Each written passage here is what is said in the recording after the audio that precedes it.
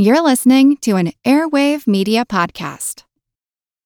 When you need mealtime inspiration, it's worth shopping Kroger, where you'll find over 30,000 mouth-watering choices that excite your inner foodie. And no matter what tasty choice you make, you'll enjoy our everyday low prices, plus extra ways to save, like digital coupons worth over $600 each week. You can also save up to $1 off per gallon at the pump with fuel points. More savings and more inspiring flavors make shopping Kroger worth it every time. Kroger, fresh for everyone. Fuel restrictions apply. Okay, round two. Name something that's not boring. A laundry? Ooh, a book club. Computer solitaire, huh? Ah, sorry, we were looking for Chumba Casino. That's right, ChumbaCasino.com has over 100 casino-style games. Join today and play for free for your chance to redeem some serious prizes. ChumbaCasino.com. No purchase necessary. Void where prohibited by law. 18 plus. Terms and conditions apply. See website for details. In a moment, we're going to take you to the world of the brain. We'll discuss how it does odd things when confronted by uncomfortable truths. But first, a truth we're discussing right now is that Big Picture Science needs your help. And that truth can be addressed if you join us on Patreon, because on Patreon, your donation gives you more than episodes of Big Picture Science week after week. When you join us at patreon.com/bigpicturescience, you also get rewards. From access to exclusive bonus material to getting your name dropped in the credits of our podcast, Patreon subscribers get perks available nowhere else, including early and ad-free versions of the show every week, no matter how much you donate. Check it out at patreon.com/bigpicturescience. Thanks for your support. Thank you. And now on with the show.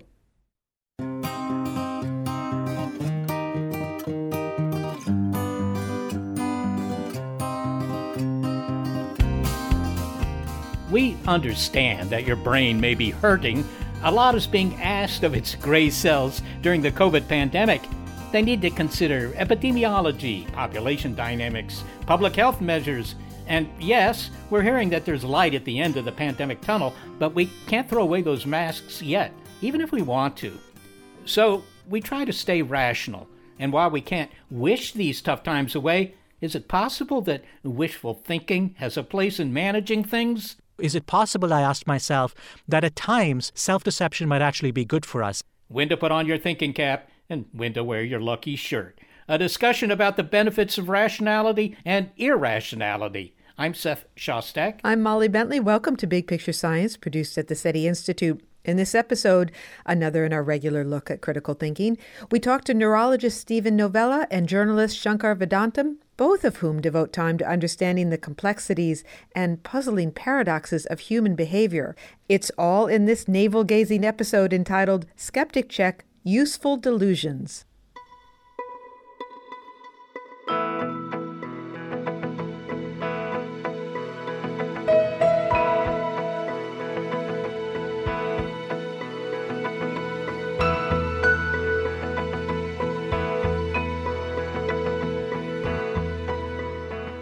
Before we talk about how delusion can help us, let's be reminded how important rational thinking is and why our brains have been asked to do an inordinate amount of it these days, and in a time of distress to behave rationally. It's been tough on some of our brains, at least those that are not used to thinking about the finer points of epidemiology or of concepts like the basic reproduction number, or R0. I remember scrambling to get my head around R0 as it began creeping into casual conversations. Seth, did you know what R0 was in the early days of the pandemic? Well, yeah, I think so, because it's simply a metric of growth. You know how quickly a pandemic will spread? R0, it's simply the average number of people a single person with the disease infects. For example, if R0 equals 2, then everyone who contracts the disease spreads it to 2 others. Now, that would lead to an exponential growth. That would lead to a pandemic. But if R0 is less than 1, well, then the disease slowly dies out. Okay, Seth has had no trouble with R0. For the rest of us, at least for me, my brain is already aching thinking about it. But that's just one of many concepts that were novel to us when the pandemic began, and which have required more sustained rationality from our noggins than usual.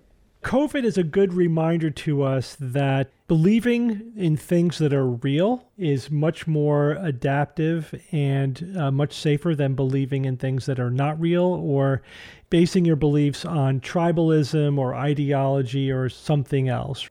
I am Stephen Novella. I'm an associate professor of clinical neurology at Yale University and the producer of the Skeptic's Guide to the Universe podcast. Dr. Novella reminds us that while it now seems like we can see the end of the pandemic, we still need to stay the course, stay rational and dispassionate, even though our brains are begging to take vacations. So there's always this conflict, if you will, between the higher brain centers, the analytical part of our brain, and the lizard emotional part of our brain that reacts more intuitively and more emotionally. That this is sort of an endless sort of internal conflict we face. So yes, we are sort of asking people to listen to the analytical, evidence-based, logical part of your brain, suppress fears, especially, the unwarranted or irrational fears. So isn't that a bit fatiguing, Steve? Sure. I mean, yeah, analytical thinking, what we call metacognition, thinking about your own thinking, self-reflection, it's all mental work, absolutely. But that's why it's important to instill habits of thinking rationally and thinking analytically, because it's like training for a marathon. Are marathons exhausting? Sure. Marathon runners do it, though, because they train for it. So if you do it on a regular basis, it becomes just your habit of thought. It's actually not that tiring. It's just your day-to-day. It becomes normal for you, rather than asking people to do something different that you've never done before. Think rationally. Yes, if that's not something that you're used to doing, it will be exhausting. Maybe you could give me an example of where we're being asked to make a rational decision, whereas our intuition may suggest that we want to do something else. Sure. Hey, we all want to get out there into the world, right? We want to go out to restaurants. We want to be with our family and loved ones that we don't live with. I haven't, hugged my mother in a year until we both got vaccinated. And so every day we have to make that decision. It's like, nope, you got to stay 6 feet away. We got to wear a mask, even though I really want to run over there and hug you. So yes, we are being called upon to make those decisions, maybe even every day during this pandemic. The thing that we have to that's important is that we don't allow ourselves to rationalize a decision we know to be bad, to convince ourselves, well, I've been safe. I can let my guard down because what have I been exposed to?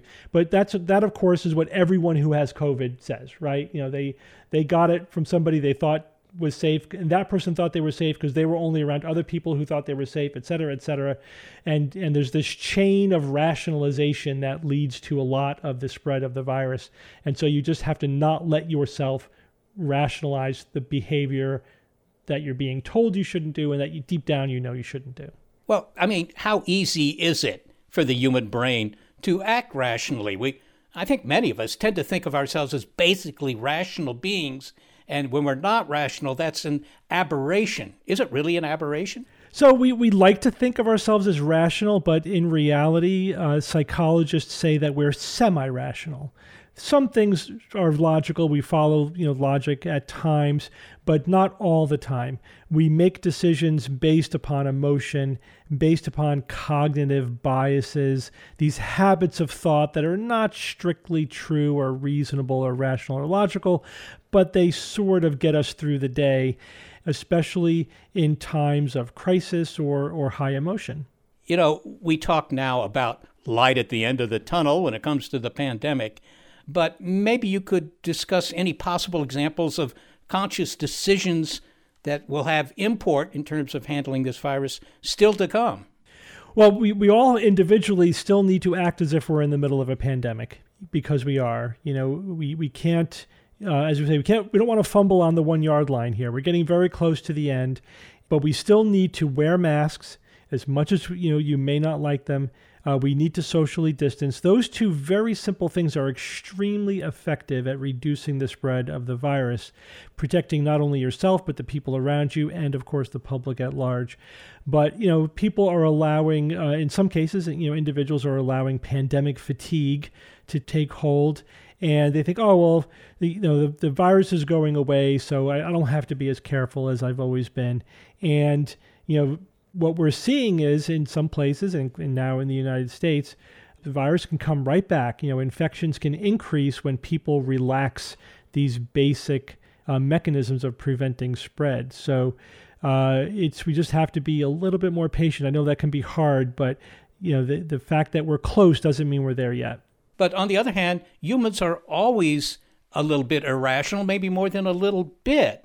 Have any particularly novel irrational behaviors manifested themselves during this epidemic? Have you seen anything that you say, man, that's new? I think that the kind of irrationality we're seeing during this pandemic is more of the same. This has been around forever. I don't think there's anything brand new. The anti-vaccine movement, for example, has been around for just about exactly as long as there have been vaccines. The moment they came out, there's been an anti-vaccine movement. So that's nothing new. There was an anti-mask brigade in the 1918 flu, pandemic that killed, tens of millions of people. That's nothing new. This idea of looking at common sense public health measures as an infringement on personal freedom is nothing new. So it's all themes that have existed before. It's always a matter of how big are these effects going to be? And again, that's where leadership comes in. Are leaders maximizing or minimizing these irrational impulses that are always there in the background? I kind of wonder, as a scientist, of course, in science, you're told to follow the data. What counts is observation, measurement, right? That's what decides what you should be doing. That's what decides the truth. And I kind of wonder if there's anything in our natures that keeps us from doing that when it comes to a pandemic. I mean, why is it that we can't just do that very simple thing? Look at the data, listen to the experts. Well, we have to consider a few cultural phenomena that have been going on. There has been an anti-expertise cultural movement in this country in the last decade or so, at least. Again, I think these things have always been there, but it's, anti-expertise irrationality has been on the rise. A lot of people also point to social media, which is a relatively new phenomenon culturally and certainly has been playing a role. It makes it a lot easier to spread misinformation. Social media algorithms seem to be designed to radicalize people, to lead them down these rabbit holes of increasingly narrow and irrational belief systems and narratives until you can believe almost anything is true. You could believe the world is flat. You could believe, that there are massive conspiracies that are absurd and for which there are no evidence just because, our psychological buttons are being pushed by these social media algorithms. This is humanity. We've always had these buttons, but now they're just being pushed in a very, very effective and systematic way. I think that social media are certainly a metal duck, just waiting to be shot at, whatever the problem happens to be. But I kind of wonder, okay, the U.S. may have a failing grade in how we've handled this thing, but there are other countries that have certainly done worse. I'm thinking, for example, of the president of Tanzania. He urged his citizens to pray coronavirus away, and then he died of COVID in March. There's something about the national appreciation of rationality that's coming to the fore here. There's something deep going on. Absolutely. And this is why we get concerned about the dominant narratives in our culture, even if it's something like movies and television, the fictional stories that we tell each other, but also the dominant political memes, political narratives, political propaganda, even, if you will. What is it that we value? What is it that we celebrate? And, when a culture values and promotes irrationality or belief systems as personal identity, or brands facts heretical, or when facts become a matter of identity rather than just evidence that we can objectively observe, then that you're vulnerable. You're vulnerable to believing something which is not true, which is, again, always a risk, always bad. But there are times and situations where it's much worse, it's more risky, and again, obviously, a pandemic is one of those times. So, Steve, what about the anti-vaxxers, the anti-vax movement in the age of COVID? So yeah, as I said, anti-vaccine dates back as long as there are vaccines. That is independent of political party, political ideology. It crosses over both aisles. That's a phenomenon that exists unto itself. It's a combination of anti-corporate on one end of the spectrum, anti-government at the other, some environmentalism, some extreme sort of environmentalism is sort of this wariness of toxins has also allied itself with the anti-vaccine movement. At its core, distrust of institutions, distrust of medical institutions, specifically distrust of experts. Now that has allied itself with the political movement of the moment, which is calling into question, the severity of COVID, our handling of COVID, et cetera. So there are sort of opportunistic ideological or political alliances of anti-vaccine that we're seeing today, saying that, the government can't be trusted. They're rushing it. There are new technologies. They're playing on fears of the unknown, fears of the new. And of course, it's a lot easier to scare people than it is to reassure them with, cold-hearted data. But that's what we need to do. We need to look at the data and follow that, and not our emotions in this case. Well, you've said that a lot is still at stake during this pandemic, and you urge us to do the right thing. What's at stake with vaccines in particular? So, like with the vaccines, for example, the stakes are pretty clear. For the individual, it reduces your chance of dying of COVID, of having to go to the hospital, maybe losing weeks or months of productivity, being away from your family. It's really hard to be sick and alone in a hospital, and your loved ones can't see you, and you don't know if you're going to live or die. I mean, that's how big the stakes are. I've dealt with patients who were there. We probably all know somebody or know somebody who was in that situation, and it's horrible. One little vaccine can save you from all of that. The stakes are super high, and for society, our economy took a hit. Again, lots of our productivity was shut down. In addition to obviously, over 500,000 people dying. And so taking a vaccine also protects everybody else. And it is the path out of this pandemic. That's what the vaccine is. So these stakes are huge. This, one individual decision you make can actually have huge implications. But Steve, do you notice any diminution in the anti-vax sentiment as more and more people get vaccinated? I mean, something like a third of the country is now, has now received at least one shot. They're not massive die-offs from people who've been vaccinated, who've been inoculated. Has this shifted the location of the objections here? So I think there is a core anti-vax movement that are not going anywhere and that are fairly immune to facts and evidence. But then there's this middle ground of people who are not anti-vaccine. We call them vaccine hesitant, and they are convincible.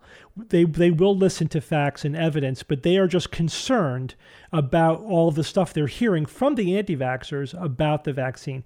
And so those are the people who are starting to shift, these sort of vaccine hesitant but convincible in the middle, as our experience with more millions of people getting vaccinated is looking better and better. We are seeing the numbers in the middle shift towards more likely to get vaccinated, more willing to get vaccinated. But that's sort of the vaccine hesitant people, not the core anti-vaxxers who are unmovable. Well, finally, Steve, it's become a sign of reasonableness among politicians to claim to follow the science. They promise they will follow the science. Does this bespeak some improvement in the nation's science literacy? I think it's good to at least pay lip service to science, and and there is a lot of public faith in science. People rate scientists and science as something that they believe in and that they respect. So that remains good. It's certainly better than straight up science denial or anti-science. But of course, you can say that you're following the science and following the evidence and just be cherry picking the science that you want to follow. You're trying to pick the evidence to follow you, to follow your ideology or your tribe, rather than genuinely basing what you believe on the facts, on the evidence, on the consensus of scientific and expert opinion.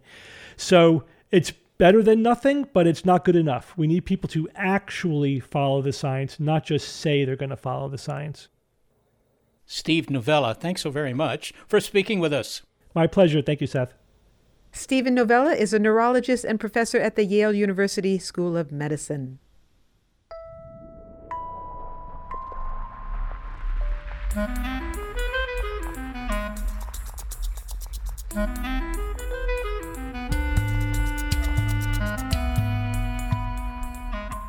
So, there are considerable, even life-saving benefits to acting rationally. Put another way, it has survival value. But is there a place in our lives for superstitious thinking too? Delusions are ubiquitous and commonplace, and that when we look out at the world, we believe we are seeing reality for what it is, but in many cases, we in fact are not. Next, a very logical fellow explains the benefits of wishful thinking. It's Skeptic Check Useful Delusions on Big Picture Science.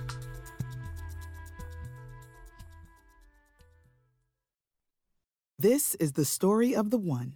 As head of maintenance at a concert hall, he knows the show must always go on. That's why he works behind the scenes, ensuring every light is working, the HVAC is humming, and his facility shines. With Grainger's supplies and solutions for every challenge he faces, plus 24/7 customer support, his venue never misses a beat. Call quickgrainger.com or just stop by. Grainger, for the ones who get it done.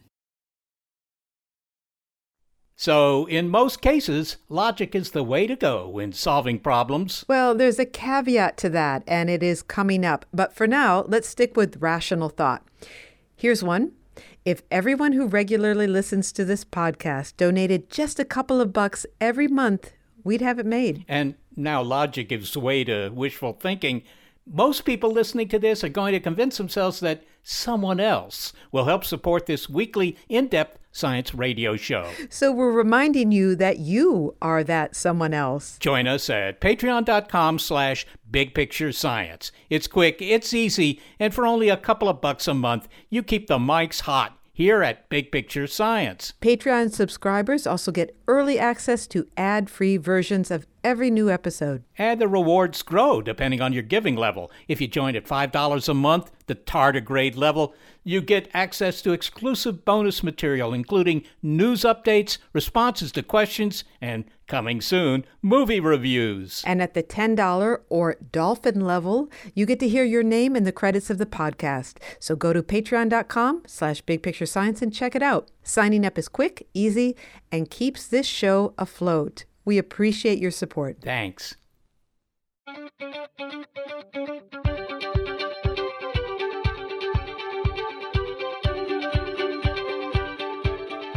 First, do no harm. Well, that's part of the Hippocratic Oath. The paradoxic oath might be self-deception could sometimes help. Now, we've been hearing about the importance of channeling our inner Spock as we make decisions during the COVID era. Logical, dispassionate, follow the science. But now we'll hear the case for channeling our inner Kirk.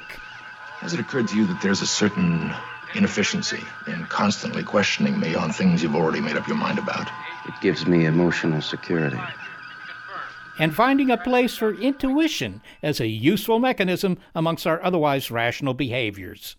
Hi, I'm Shankar Vedantam. I'm the host of the Hidden Brain podcast and radio show, and I'm the co-author with Bill Messler of the new book, Useful Delusions, The Power and Paradox of the Self-Deceiving Brain. In his book, Mr. Vedantam provides many examples of how delusional thinking, from little lies that we tell ourselves to illusory beliefs and outright falsehoods, can serve to reduce stress and help us manage an uncertain world. Shankar, we like to think that we humans are rational beings, but is that a rational assessment?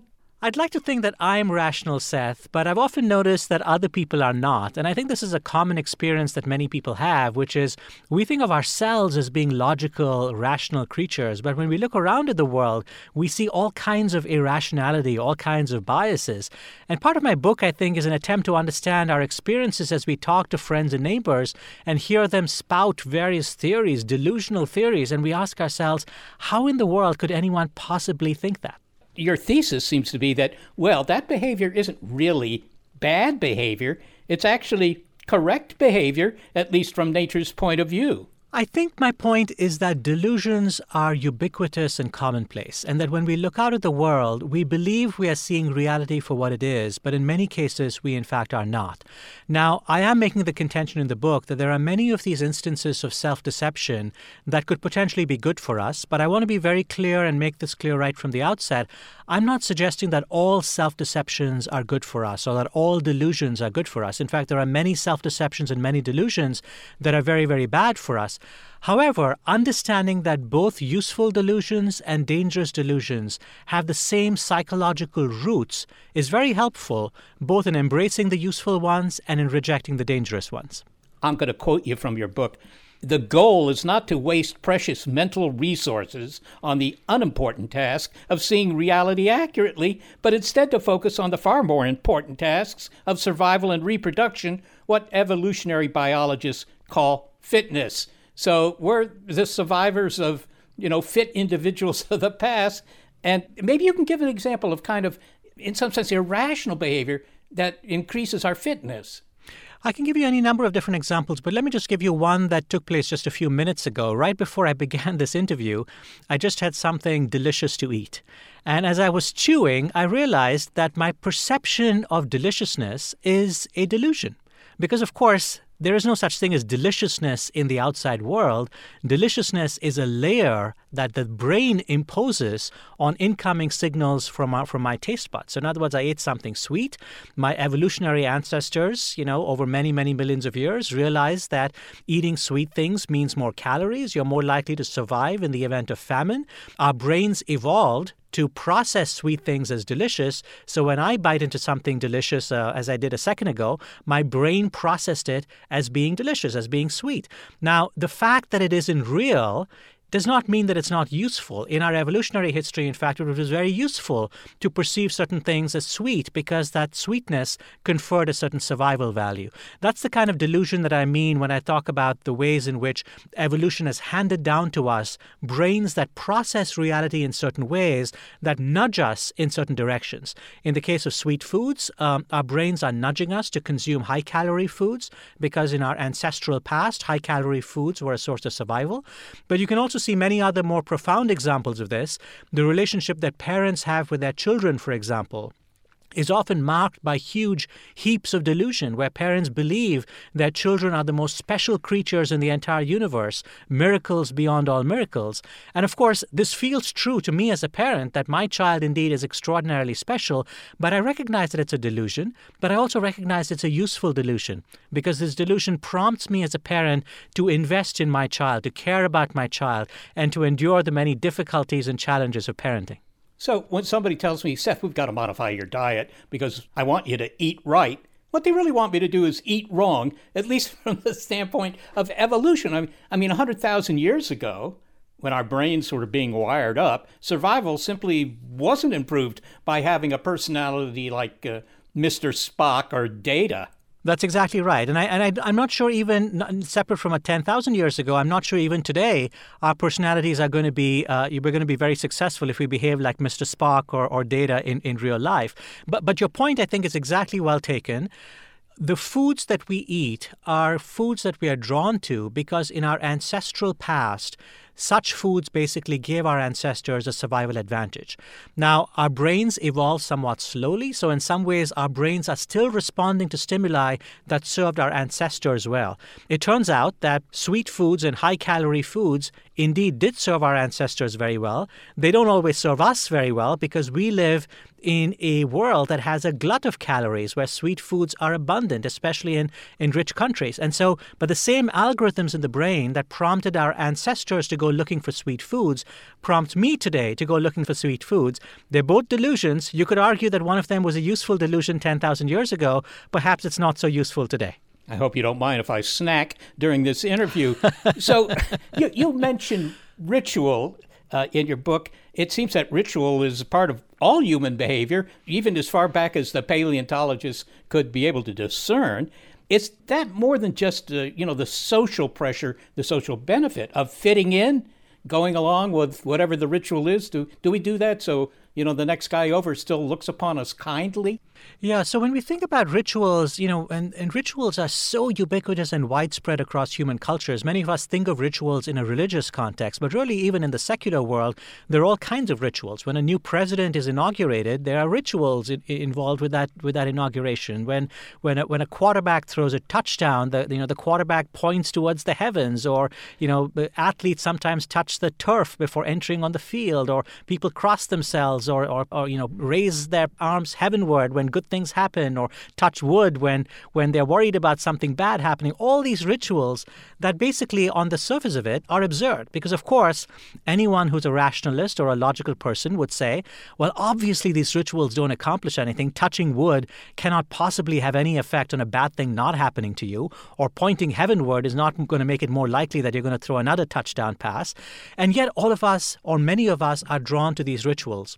A wide variety of studies have tried to understand why it is human beings are so drawn to these rituals. And I think some of the examples, some of the answers include that rituals tend to bind us to one another. When we practice rituals together with other people, we feel closer to those other people.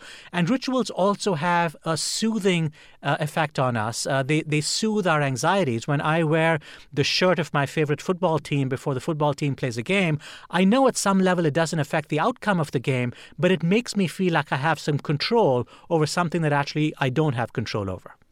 I think many people don't realize how often we engage in ritual outside of, organized ritual, maybe, at church or whatever. Maybe you could give an example of a common ritual other than wearing your team's favorite shirt that most people do almost unconsciously. I'll give you a very simple ritual from my own life that I've developed over the last 12 months. My wife and I have started going for walks as a result of being stuck at home in a pandemic. And in the first few days, first few weeks of the pandemic, we walked in all kinds of different places. We went to different, we found different roads to walk on and different parks to visit. And then very soon we sort of fell into a certain ritual. We woke up in the morning and now we didn't have to talk very much about where we're going to go for our morning walk. We just sort of fell into a routine and we went for a walk. And after some time, the ritual of going to the same place for the walk with the same person starts to have a bit of a soothing effect on you. You says, okay, this is how my day starts. I'm walking with this person. We're walking in the same woods. The same things happen. The seasons change. But I have a sense of continuity. All of us practice these kinds of rituals. Isn't that habit? I mean, what's the difference between habit and ritual? Yeah, you're absolutely right. It's an interesting question what the difference is between a habit and a ritual. And I would argue that much of what we call habits are probably rituals as well. And the fact that they are rituals in some ways is what lends them power.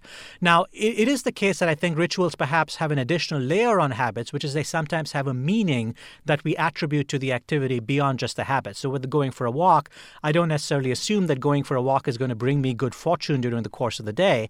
But, touching wood when someone, mentions something bad that could happen, I'm certainly implying that I have control over the future in a way that maybe a habit does not. So there are many elements of this. I think habits and rituals are probably twin sides of the same coin, but rituals probably have the additional effect of bonding us to our larger groups and also giving us some sense of control over the uncontrollable. Many of the ideas in my book explore the idea that human beings find a lack of control aversive. We find it uncomfortable to be in a position where we don't understand something, where we don't have control over something, where we're anxious about something. And we often seek to reassert that control by seeking things like rituals, by seeking things like symbols, or seeking things like the solidarity of our tribes.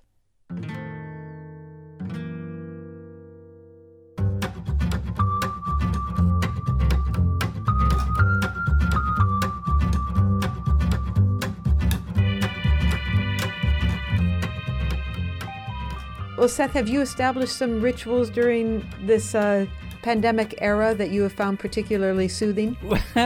Well, yeah, one ritual is I never go out, but that's not really a ritual. That's just modified behavior.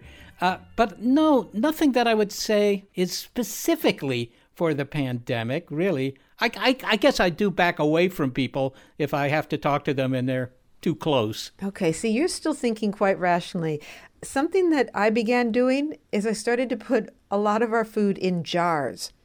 I've moved beans and popcorn and even milk and put them in jars. And it's had a soothing effect. I never used to put things in jars. What do you think's going on? Why would I be doing that? Well, I don't know. Maybe you're worried that if the neighbor comes into the kitchen and, sneezes, I mean, who's to say? That's the thing. There's no real logic to it. It's just made me feel calmer to have some of our food in jars. Of course, no neighbor has been inside our house in months and months, so that's not the reason. Yeah, I don't know. I guess you're just trying to can your anxieties in a way, contain them. I like that. I like that. Maybe that is what it is. Well, I'll have to say, it makes me feel like some things are manageable at a time when so much feels like it is not.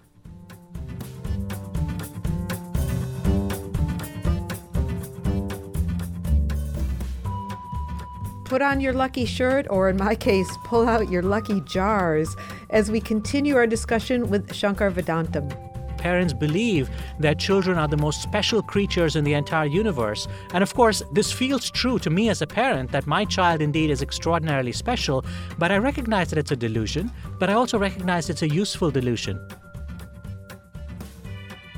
It's our regular look at critical thinking. Skeptic check useful delusions on Big Picture Science.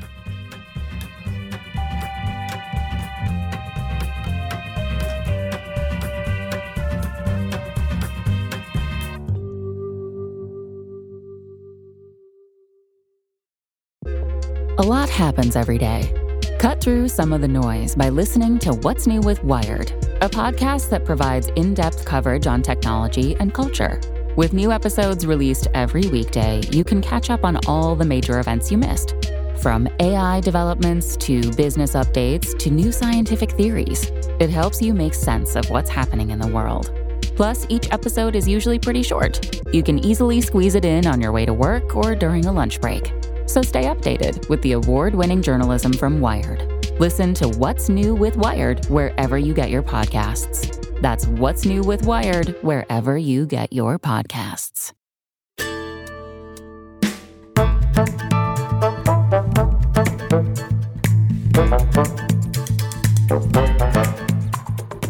We've been talking about how habit and ritual can help us lower stress and thrive. But what about beliefs in things that are simply just not true? Or belief in theories that are not falsifiable, which is to say, they can't be disproven with a counterexample. We continue our conversation with Shankar Vedantam, host of the Hidden Brain podcast and radio show. Shankar describes how delusions connected with extreme beliefs can be useful too, although sometimes that might mean we have to rationalize the existence of two contradictory ideas. He says we find this happening among people who believe in end-of-the-world prophecies. When the prophecy fails to materialize, when the aliens don't land and the floods don't come, well, the believers actually don't back down. And neither did Leon Festinger, who was in some ways one of the first psychologists to try and understand this phenomenon.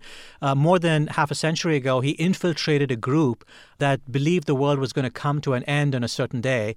And he infiltrated the group precisely to study what you just mentioned, which is on the day of judgment, when the world did not come to an end, Festinger wanted to understand how people in this group, this cult, basically would process the fact that the world hadn't ended. And he expected that they would tell themselves very logically and rationally, okay, I thought the world was going to end. Clearly, the world has not ended. I made a mistake. I was wrong. That, emphatically, is not what happened. The people in the group, when the day of judgment came and the world did not come to an end, they told themselves now a new story. And the new story was, because we thought the world was going to end, we took various measures and we put various things in place that prevented the world from coming to an end. Festinger eventually coined the term cognitive dissonance, and the idea of cognitive dissonance, as many of your listeners undoubtedly know, is when the brain is trying to reconcile two contradictory things. So on the one hand, reality was telling the members of this cult that the world had not come to an end, that their delusion was wrong. But another part of their brain was saying it would be painful and difficult and embarrassing to admit that we were wrong. And so their brains came up with rationalizations to protect the original delusion. A kind of leitmotif in your book concerns the Church of Love. Now, on the face of it, that sounds like a pretty noble idea, maybe even a noble institution. Maybe you could briefly describe what the Church of Love was all about. Absolutely. So the Church of Love was an organization started by a balding, middle-aged man in a small Midwestern town. And over the course of several decades, late 60s, 70s, 80s, he was a writer and he invented various characters, mostly young women, whom he called angels. And then he started writing love letters in their voices to thousands of men across the United States. He eventually called this organization the Church of Love. And in its heyday, the Church of Love had as many as 30,000 dues-paying members. And so these members would receive letters from these young women whom they called angels. Many of the members wrote back to the young women who had written letters to them. Some of them poured out their hearts. Over the course of weeks and months and sometimes years, some of the members fell in love with the women they thought they were corresponding with, even though they had never spoken to the women or met them in person. The most remarkable thing about the story is when Don Lowry, the con man, was finally brought to trial on charges of mail fraud. Many members of the Church of Love, of course, were outraged that they had been taken for a ride. But what I found astonishing was that some members of the Church of Love showed up at Don Lowry's trial to defend him. They said the Church of Love had kept them from depression. A couple of people said the Church of Love had kept them from suicide. And in some ways, this story, this remarkable story, was my starting point for an exploration for ways in which is it possible, I asked myself, that at times self-deception might actually be good for us. Even when we're believing something that isn't true, is it possible that sometimes this could actually have a good effect on us? All right. Affection, affliction, addiction, the Church of Love. I mean, you take an example in the book and you talk about a guy who, he was sort of the kid nobody wanted to invite to the dance kind of guy, no social life, sort of almost stereotypical in that way. And he falls in love with this correspondent from the Church of Love. And when it turns out that the Church of Love is all just a scam and the money he's been sending to his, girlfriend is all going to the organizers there, he still comes out and defends the Church of Love. From an evolutionary point of view, how do I interpret this? I think in many ways, even though this is an extreme example, I think variants of this actually happen everywhere and are actually ubiquitous. And let me give you just the simplest of examples. In our intimate lives, all of us form bonds and relationships with people. And those bonds might be bonds with our parents, bonds with our lovers, partners, spouses, children. Now, routinely, these people in our lives do things that upset us, do things that annoy us, do things that irritate us. And there are two ways you can sort of think about this. You can think about it very rationally and say, I'm doing a cost-benefit calculation, and I've decided that at a certain point, my child is actually no longer a net benefit to me. My child is a net cost to me. And I'm going to revise my relationship, and I'm going to renounce my child. Now, most of us, in fact, don't do this. Most of us come up with rationalizations and defense mechanisms that protect our relationships, even if it means ignoring some of the facts. Now, there's no doubt that sometimes this can lead us to bad places. People stay in abusive relationships longer than they should. People get hurt in some of these relationships. I'm not saying that self-deception is always good for us, but I think it's undoubtedly the case that in many, many instances, self-deception can play a salutary role in our lives. Imagine for a moment, Seth, that you could visit every couple getting married in the United States over the course of the next year, and you went up to them on their wedding day and you asked them, what do you think the probability is that you're going to get divorced? What do you think the answers are going to be? Do you think the answers are 50% of the couples getting married will tell you that their marriage is likely to end in divorce? If they are statisticians, if they are logical, if they're rational, if they know the facts, they would in fact tell you just that, but almost no one would tell you that. Now, you could argue that that's a dangerous delusion because people enter into marriage with, rose-colored glasses. But I would argue that this delusion is actually very valuable to have. It actually helps that people enter into marriages with the full expectation that they're going to spend a lifetime with this person. Their belief, their trust, their love for this other person is one of the reasons the relationship endures. There is a reason we have the phrase, love is blind. Now, in the case of the Church of Love, perhaps that blindness was taken to an extreme, but I would argue that there, but for the grace of God, go all of us. There was one other very interesting example that you mentioned in the book, and that is the bulletproof shirt. As an example of a very well-practiced ritual, maybe you can tell me what the bulletproof shirt was. I mean, it sounds a little self-explanatory, but, why is it remarkable? Yeah, ever since the firearm was invented, various rituals have arisen around the world involving bulletproofing rituals, where some people have said, wearing this shirt can basically protect me against the trajectory of a bullet. Other people have said, here's a charm that you wear that makes you invulnerable to bullets. And of course, Hollywood has played with the idea of people who are able to catch bullets in their teeth or duck bullets that are being fired at them. All kinds of beliefs we have about how we can dodge a bullet that's traveling faster than we can see, or traveling even before we can hear the sound of the report of the gun going off. So when we see these rituals and these beliefs around the world, you can say on the one hand people are delusional and people believe things that are crazy, because if anything is falsifiable in terms of a scientific theory, you would imagine that a bulletproofing ritual is extremely falsifiable. If you believe in a bulletproofing ritual and someone fires a gun at you, you have very, very strong evidence to falsify your hypothesis. So yet, why do these rituals and why do these beliefs persist? And of course, I think in many cases, they arise because people are experiencing moments of great vulnerability or moments of great harm, and they don't have the capacity to actually do anything to protect themselves. I describe an unusual story involving a village in Africa that a couple of economists studied, where the village was under raids from these militant groups that were really, harming people in the most vicious way imaginable. And an elder in the tribe came up with a ritual that was supposed to be a bulletproofing ritual that would protect the youngsters in the village from being harmed by the bullets of these raiders. And of course, what happened as a result of people's belief in this ritual is that the next time the militants came to attack the village, many young people actually stood up and started fighting back against the militants because they believed that they would be protected against the hail of bullets. Now, of course, this did not end well for many people. Many of them died, but when they died, people told themselves stories that, in fact, they had not implemented the details of the ritual properly, which is why they died.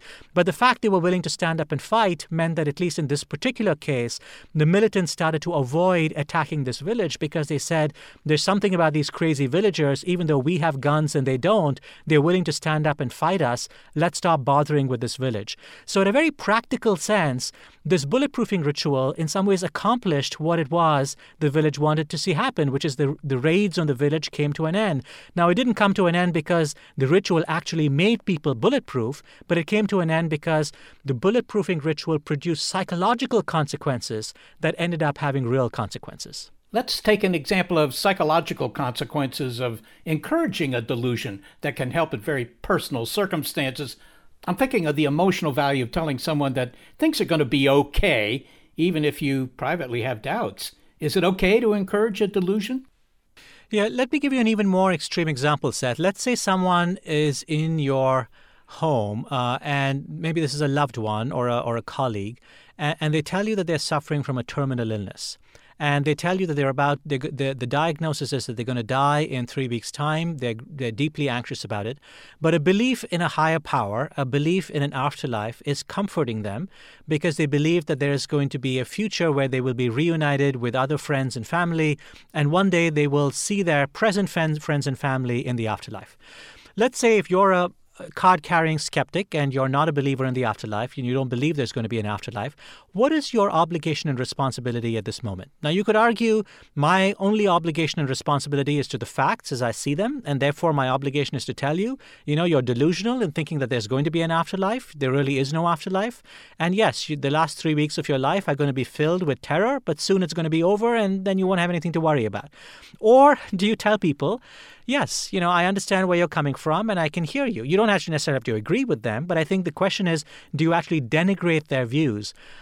Many years ago, I was having a conversation with the evolutionary biologist and the writer Richard Dawkins, and I asked this very question to him because he was in the process, in fact, of completing his book, The God Delusion. It hadn't yet come out at the time. And I put this question to him, and Dawkins was silent. And he was silent partly because it really is a very difficult question because it pits two very important human constituencies against one another. And the first constituency is to tell the truth, be honest, be factual. And the second constituency is to be kind and to be compassionate.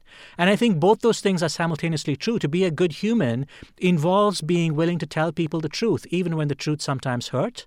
But sometimes being a good human also involves extending empathy and compassion to people.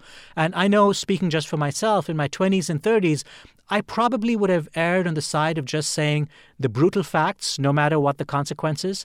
And as I've grown older, I think I have mellowed to some extent, and I have said empathy and compassion might in some ways be more important, especially when it's not doing any harm.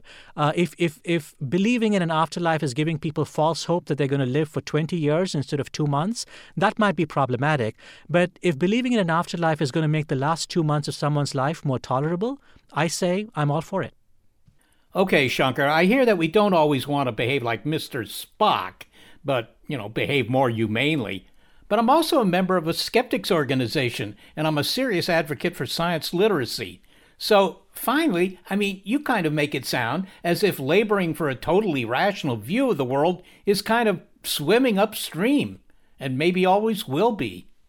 Yeah, I think it is. And I say it with sadness because I think I'm actually a member of your club. I am a rationalist and a logical person at heart, and I really would love to live in a world where everything was decided by science and science could tell us what the right thing was to do and people would follow the results of peer-reviewed studies. But take something like climate change, Seth. We've seen that there are large numbers of people who don't believe in the reality of climate change. And the response of rationalists like us when we see climate change deniers is to say, okay, I know the answer. Let me give this person the 678th peer-reviewed study that shows the reality of climate change. Now, anyone who looks at us would actually have to say, you're the people who have the delusion. You're the people who believe that if the first 677 peer-reviewed studies didn't work, you believe the 678th study is going to work. So yes, I believe that it's a mistake. It's not a mistake to believe in science, and it's not a mistake to believe in the power of science or the importance of facts. My book does not say anything about or in any way sort of denigrate the importance of those things. But it absolutely is the case that for science and logic and reason and facts to actually accomplish their goals, to get us where we want to go, to make sure that the world actually takes steps to avert climate change, we might need to turn to the self-deceiving brain to accomplish those goals. I'm a sports fan. And I'm often struck when I'm watching sports games about the lengths that people will go to demonstrate their loyalty to their sports teams. And these are just, teams that happen to have names that belong to the cities these people happen to live in. There's no deeper connection than that. And yet people will tattoo the names of their sports teams on their foreheads. They will, stand in 15-degree weather, bare-chested with the colors of their team painted on their chest. And sometimes when I watch these demonstrations, I ask myself, where is the same passion when it comes to saving the planet? The planet is the only home that we have. If the planet disappears, we all go poof, we're all extinct. Why don't we have the same passion demonstrated to saving the planet that we have for sports fandom? And you have to ask yourself the question, is sports fandom elicited by giving people studies? Is it elicited by giving people facts? Or is it elicited by giving people symbols, stories, tribes, and narratives that pull people into wanting to support a certain cause? Well, I have to say, Shankar, that it's been interesting to speak with you. I attribute that to the lucky shirt that I'm wearing and my lucky socks. And I want to thank you so very much for speaking with us. Thank you, Seth. It's been a real pleasure. Shankar Vedantam is the host of the Hidden Brain podcast and radio show and the co-author of Useful Delusions, The Power and Paradox of the Self-Deceiving Brain. Well, Seth, as we consider the big picture here, there was one thing that really struck me, and it may seem like a detail, but that both Steve and Shankar talked about the usefulness of habits. Steve Novella talked about the important habit of thinking rationally in a pandemic, and Shankar talked about the soothing habits that help us manage stress. Yes, but Shankar also said that whether a delusion is one that you can, tolerate or whether it's one that is harmful to you, they both can please us. And I think that that's a really key statement because that shows that the devil is in the details. It's hard for us to know what to believe and what we shouldn't believe because every delusion pleases us. That's right. But I must say that I was somewhat pleased, and I don't know why, by the argument that not all delusions, they may be wrong, but not all delusions are bad.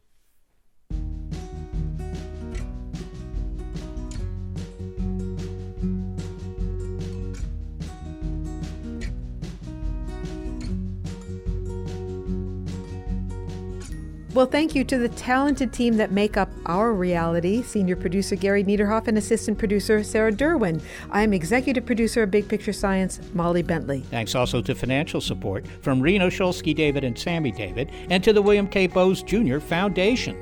Big Picture Science is produced at the SETI Institute, a nonprofit education and research organization that promotes critical thinking about and understanding of science.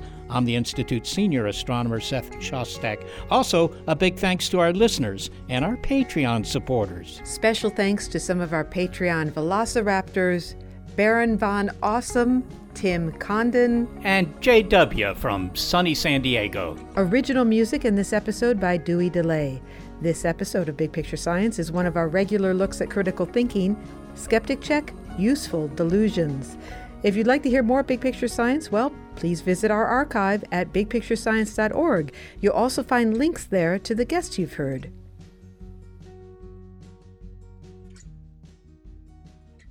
Skeptic Check is brought to you thanks to a generous grant from the Trimberger Family Foundation. At the Trimberger Family Foundation, we hold that skepticism is a lamp that lights the way to truth. Trimberger.org. Ohio, ready for some quick mental health facts? Let's go. Nearly 2 million Ohioans live with a mental health condition. In the U.S., more than 50% of people will be diagnosed with a mental illness in their lifetime. Depression is a leading cause of disability worldwide. So why are some of us still stigmatizing people living with a mental health condition when we know all of this? Let's listen to the facts and beat the stigma. Ohio, challenge what you know about mental health at beatthestigma.org. Get ready to geek out. The Wired Science Podcast explores all the latest and greatest in science. Everything from strange diseases and biological breakthroughs to interesting tech and mysteries in outer space. Listen to Wired Science today wherever you get your podcasts. That's Wired Science wherever you get your podcasts.